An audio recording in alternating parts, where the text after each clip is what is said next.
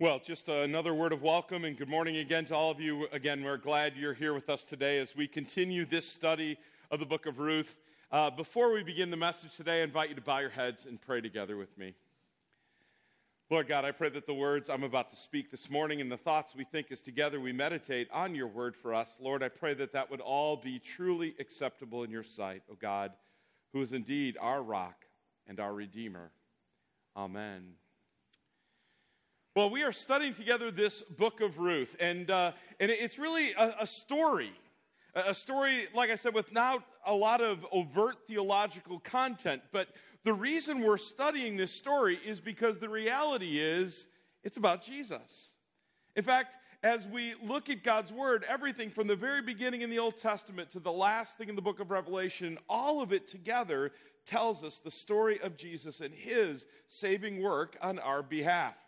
You may have heard the story about the pastor that was doing a children's message one day, and he started by asking the kids, he said, I want you to picture something for me. It's about this long, and it has a big bushy tail, and it hides nuts in holes in trees. What is it? And one of the little boys said, well, it sounds like a squirrel, but the answer is always Jesus here, so I'm going with Jesus, right? Really, at the heart of it all, the story of the Bible is the story of Jesus. And so what we've been looking at each week as we study this story of Ruth and Naomi and Boaz in that place called Bethlehem many years ago, we look at what it has to do with the story of God's saving grace through Jesus Christ in our lives. Because really, the story of Ruth helps us understand the story of God.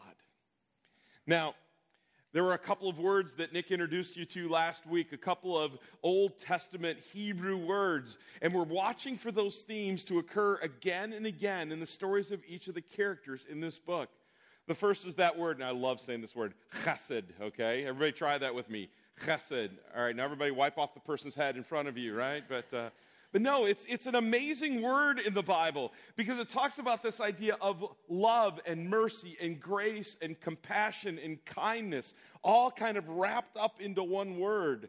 And that love and mercy and grace and kindness is unfailing. It is faithful. It is covenantal. It is nothing can ever deter that love. It's that perfect love of God that we know we can never lose because it's not about who we are, it's about who he is. And the second word is related to it. It's the one who brings us that unfailing love, that chesed in our lives. It's a word that means to help or helper. And what we are seeing is how throughout all of our lives, God is the one who is our helper each and every day. Now, again, to set the scene for us, this is in the time of the judges of the Old Testament. So the children of Israel have been rescued out of slavery in Egypt. They've left Egypt and now settled in the promised land, that event that we call the Exodus. And that Exodus out of slavery, out of Egypt, into that place that God had promised his people. Now they're in that land. We're told that they had no king. Now, they really did have a king, as we're going to talk about in a few minutes, but at least in their own eyes, they had no king. And so as a result, everyone did, and this translation says, as they saw fit. Literally, it says they did what was right in their own eyes and didn't worry about what others or even God thought about their behavior. That's the scene here. Now, we looked at the character of God throughout this story last week, and now we're going to spend these next 3 weeks looking at the three other main characters in this story. The character of Naomi, the character of Ruth, and the character of Boaz. We're going to be looking at each one of them. Now this week, we want to focus on Naomi, and her name means good, lovely, and pleasant. Maybe I should have picked a different picture. But we are going to study this story and see what happened in her life as her circumstances, as I mentioned at the beginning of the service, went from bad to worse. Now, it starts right in the very beginning of the book, the first two verses. It says, in the days when the judges ruled, again, those days when there was no king in Israel, everybody did what was right in their own eyes, there was a famine in the land, and a man of Bethlehem in Judah went to sojourn in the country of Moab, he and his wife and his 2 sons. The name of that man was Elimelech, and the name of his wife was Naomi. Now, there's an incredible amount of irony in those verses if you know Hebrew, if you know that old ancient language. Here's the first irony. It says that there was a famine in the land in a place named Bethlehem. Do you know what Bethlehem means? It means house of bread. An irony right there in a place that is supposed to be overflowing with milk and honey, that promised land, that house of bread. There is no bread. There's a famine. And we're told that one of the residents there, a man by the name of Elimelech, and you know what Elimelech's name means? It means God is king. And remember, I just said that in the eyes of the people, there was no king in Israel. And yet Elimelech's name means, well, God is king. His very name was a reminder of the fact that God had rescued his people out of slavery. He had brought them through the Exodus to the promised land, and he had promised that he would be their king, that he would take care of them there. But now Elimelech doubts that promise.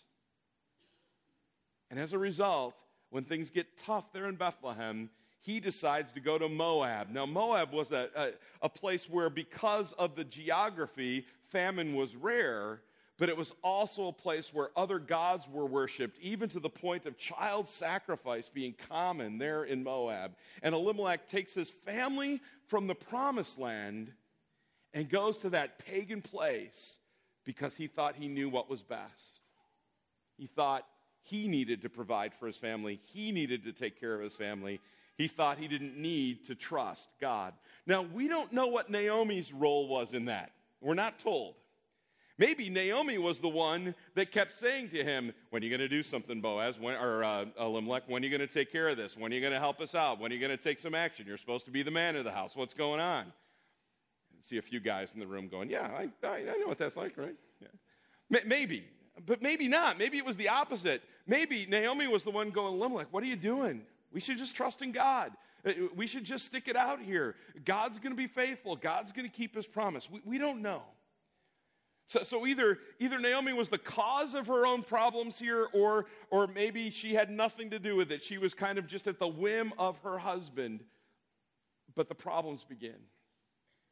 And so they go to Moab. And there in Moab, Elimelech dies. And now Naomi is left with just her two sons to support her. You see, women in those days could not own property.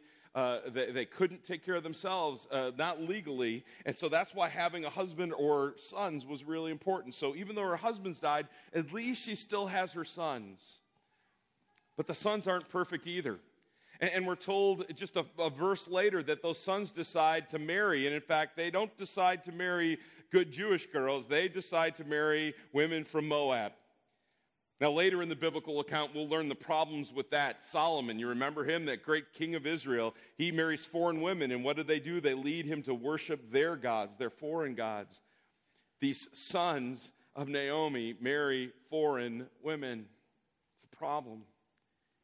And then, to make matters worse, we're told about 10 years later, both of her sons die too. And Naomi is literally left with nothing, no means of support, no grandchildren, no relatives, nothing, just these two Moabite women who are her daughters-in-law. That's it.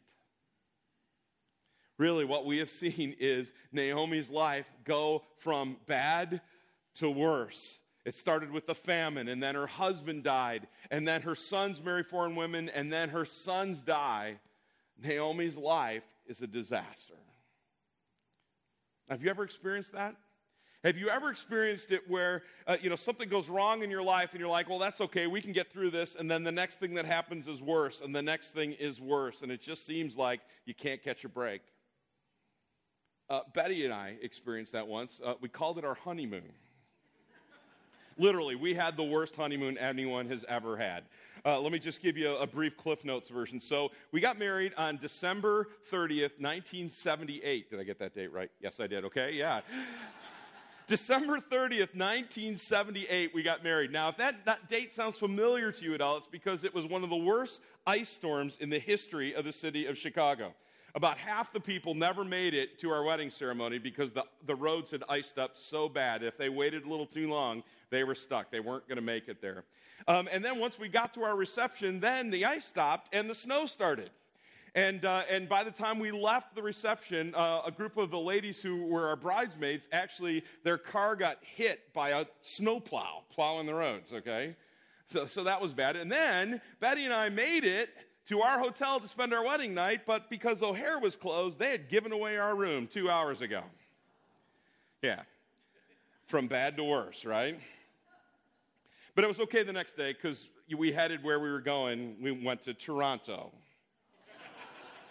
Yeah, trust me, it didn't get any better, all right? Now I'm kind of joking around, but the point is, sometimes life does that to you, doesn't it? And sometimes it seems like, you can't catch a break, and just no matter what happens, it just gets worse and worse and worse. And sometimes when that happens, really it's our own fault, right? Sometimes we think we can kind of dig ourselves out of a problem, and we dig ourselves right into a bigger problem. Sometimes we think we can make up for our own sinful actions, or maybe it wasn't our own sinful actions. It was the sinful actions of someone else, and we take things into our own hands, and we think we can fix it, and we just create a bigger mess. But sometimes it's really just not our fault. Sometimes we live in a sinful, broken world, and we live around sinful, broken people, and sometimes, literally, we haven't done a thing wrong, but life just stinks.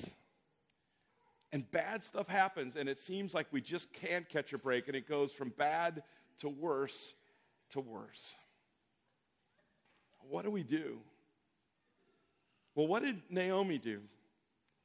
Naomi blamed God. Yeah.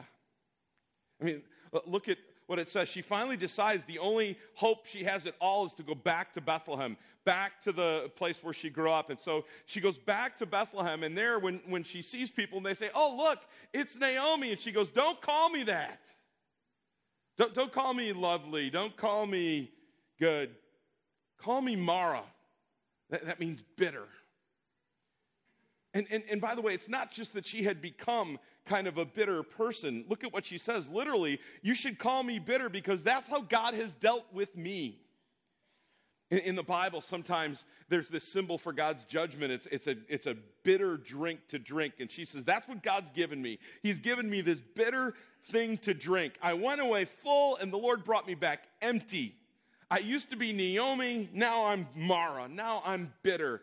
And look at what she says. "The Lord has testified against me, and the Lord has brought this calamity upon me." She blamed God. Have you ever been tempted to do that? I know I have. Sometimes when things haven't gone the way I wanted or hoped in life, there's been this little voice in my head going, "Hey, why?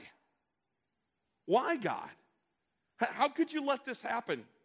How could you do this to me? Are you punishing me for something? Is that what you're up to, God? Are you just not paying attention? Or, do you have this different idea of what I can handle in my life than I have?" Naomi blamed God, and I get it. If I'm honest, I've felt that way too. But the first thing we need to know is God is never the author of anything evil or bad in our lives. God does not do evil. In fact, in the very beginning, when God created this universe, He didn't create a broken, sinful universe. He didn't make a mistake and make it imperfect. We're told at the end of Genesis that when God looked at everything He had created, He said, it's good. In fact, not just good, it's very good. There is no word for perfect in that ancient language of the Old Testament. This is as close as it gets. It was very good. God doesn't make anything evil. He created human beings, and He gave us free will. And let's be clear, the reason bad things happen in our lives is because we or other human beings have made bad choices, and this is a broken place as a result. But God makes us some amazing promises. The first one is that no matter what is happening in your life right now, no matter where you find yourself, if you feel like you're on that descent from bad to worse, God says to you and to me, don't panic. I've got a plan. Don't panic. I've got a plan. I know the plans for you I have for you, God says. They are plans to give you a future and a hope, not plans for evil. God never plans evil in our lives. We can't blame God. But he does plan to give us a future and a hope. That's his commitment to us. There's this great verse in Romans 8:28. You've probably heard it a million times. That's because it's just such an incredible promise to cling to. God says that for those who love him, for those who have been given that gift of his love and grace and faith, for you and for me, he promises all things work together for good. All things. Even the bad choices that we make, God can bring good out of those difficult choices. Even the sinful things that we do, God can bring good out of those sins in our life. Even the brokenness we may encounter through no fault of our own in the lives of others, or just the fact that we live in a sinful world, God's promise is all things can work together for good. And then finally, God promises this. Right in the middle of that suffering and that struggle, you will find God. God promises he will never leave us. He will never forsake us. That's his commitment. Now, if those promises are all true, then why did Naomi believe that God had abandoned her? Well, there's an important principle at work here in her life that I want to make sure that you and I understand. It's crucial for us. And I want to tell you the story of another faithful believer, a guy by the name of C.S. Lewis. Now, if you've ever heard of C.S. Lewis, he's one of the greatest Christian authors ever. He has written some amazing books like Mere Christianity. C.S. Lewis was one of the most intelligent guys around. And at 15, he had said, you know what, I don't believe there's a God. All that stuff about God that I was taught when I was a kid, I don't believe any of it. I think that's all a lot of baloney. But God didn't give up on C.S. Lewis, and he kept working in his life, and he kept challenging C.S. Lewis. And finally, C.S. Lewis said, okay, you know what? I believe there's a God, not because my parents told me to or because the Bible says so. I believe there's a God because the evidence is overwhelmingly pointing to the fact that there's a God. Now, another thing about C.S. Lewis that you need to know is he was pretty much a confirmed bachelor. Until later in his life, he met this amazing woman, and he decided to get married. And not long after they got married, they found out that she had bone cancer. And their marriage only lasted 4 years, and she died. Now, after her death, he kept a diary, and that diary's now been published as a book. It's called A Grief Observed. And I want to read you something he wrote very early in that diary, just in those first few days after the death of his wife. This is what he wrote. He said, meanwhile, where is God? When you're happy and you go to him, you will be welcomed with open arms. But go to him when your need is desperate, when all other help is in vain. And what do you find? A door slammed in your face and a sound of bolting and double bolting in the inside, and then silence. Did you ever experience that? Things aren't going well in life. There are problems, there are struggles, and you know those promises from God. And so you turn to God in the midst of your struggle when life feels the worst, and it seems like there's nothing. No answer from God. Literally, he says, like the door is bolted and there's silence. But later in that diary, as he started to process and work through his grief, this is what he wrote. He said, I've gradually come to feel that the door, that door between him and God, he said, is no longer shut and bolted. And then look at what he says. He says, was it my own frantic need that slammed it in my face? The time where there is nothing at all in your soul but a cry for help may be just the time when God cannot give it. Perhaps your own cries deafen you to the voice you had hoped to hear. In other words, C.S. Lewis decided that in the moment of his grief, it wasn't that God wasn't there. It wasn't that God wasn't ready to help. It wasn't that God wasn't keeping his promises. C.S. Lewis said what was really going on is he was too too racked by his own grief to be able to hear the voice of God, to be able to see God's presence in his life. He described it later in that diary like a drowning man who's crying out for help, but at the same time kicking and flailing his arms so much that no one could actually help him. And by the end, C.S. Lewis said, I know beyond a doubt that God kept those promises to me, even if I didn't feel it, even if I didn't understand it. And we see that in this story of Ruth's life. Folks, as we study, in Naomi's life, as we study the story of Ruth next week and then Boaz the week after, the whole rest of this book, the whole rest of the story, we are going to see God keeping his promises to Naomi. We are going to see God being faithful, that God did not abandon her, that God was there with her every step of the way. We are going to see God's amazing, loving kindness and his help to a widow who desperately needed it. We're going to see that play out in these next couple of weeks. But one little aspect of that, I want to give you just a little preview today. And to do that, we have to talk just for a minute about Ruth. Now remember, she's from Moab. She wasn't raised to know the true God. She doesn't owe Naomi a thing. In fact, Naomi looks at her and she says to her and her sister-in-law, you guys go back to your family. Go back to your household. You're still young enough. There's still hope for you. You can find another husband. You can have a happy life. Just leave me alone. Just go. And Ruth's sister does. She says, yeah, that's smart. That's a good thing. Thanks. And she does. But not Ruth. Ruth looks at her and she says, no way. Don't urge me to leave you. For wherever you go, I'm going to go. And wherever you stay, I'm going to stay. And your people are going to be my people. And your God is going to be my God. And when you die, there I'm going to be buried. And this woman from Moab, who was raised worshiping these other gods, says, may the Lord, the true God, may he do so to me and more if anything but death parts me from you. Ruth became that presence of God's chesed, God's loving kindness and faithfulness, of God keeping his promises in the life of Naomi. She was not alone. So here's my question for you. We all know people, right? That it just seems like nothing good ever happens to them. It just seems like they're always under that cloud. It seems like their life constantly is going from bad to worse to worse. And our tendency, our natural tendency is to kind of say, whoa, and distance ourselves from people like that, right? In fact, I was reading this book on stress this week, and the author says, here's one of the key things to do to get rid of stress in your life.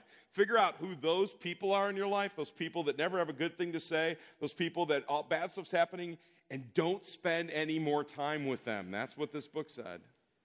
I guess that's wise from a worldly perspective. But that's not what God does. Right? God never looks at you and me and goes, all right, I'm sick of the complaining, guys. I'm going to give you a timeout for a little while, right? Doesn't do that. God promises, he says, never will I leave you or forsake you. And folks, he encourages us to be his voice of chesed, his voice of loving kindness and hope and peace. He encouraged us to be helpers of those around us. So here's my challenge for you this Mother's Day. First of all, if you feel like your life just keeps going from bad to worse, know that God has not abandoned you. He is with you. He has plans for your future. He wants to give you hope. He can make good come out of any struggle in your life. And second of all, let me challenge you. Who do you need to be that person for this week? Who needs that loving presence in their life? Who can you be Ruth for? Who's that Naomi in your life that needs to know that someone loves and someone cares? I pray that God would bless you as you live in that love and grace this week. Amen. Thank you for spending some time in God's Word with us during this message. It was recorded live in worship at Trinity Church in Lisle, Illinois, where God is leading us on our mission to look, live, and love more like Jesus. Would you like to know more about a relationship with Christ, or more about Trinity, who we are, what we believe, and where and when you might join us in worship or a growth group? Please visit our website at tlc4u.org. That's the letters TLC, the number 4, and the letter U.org. May God bless you and yours abundantly through Jesus Christ. Thanks again for listening.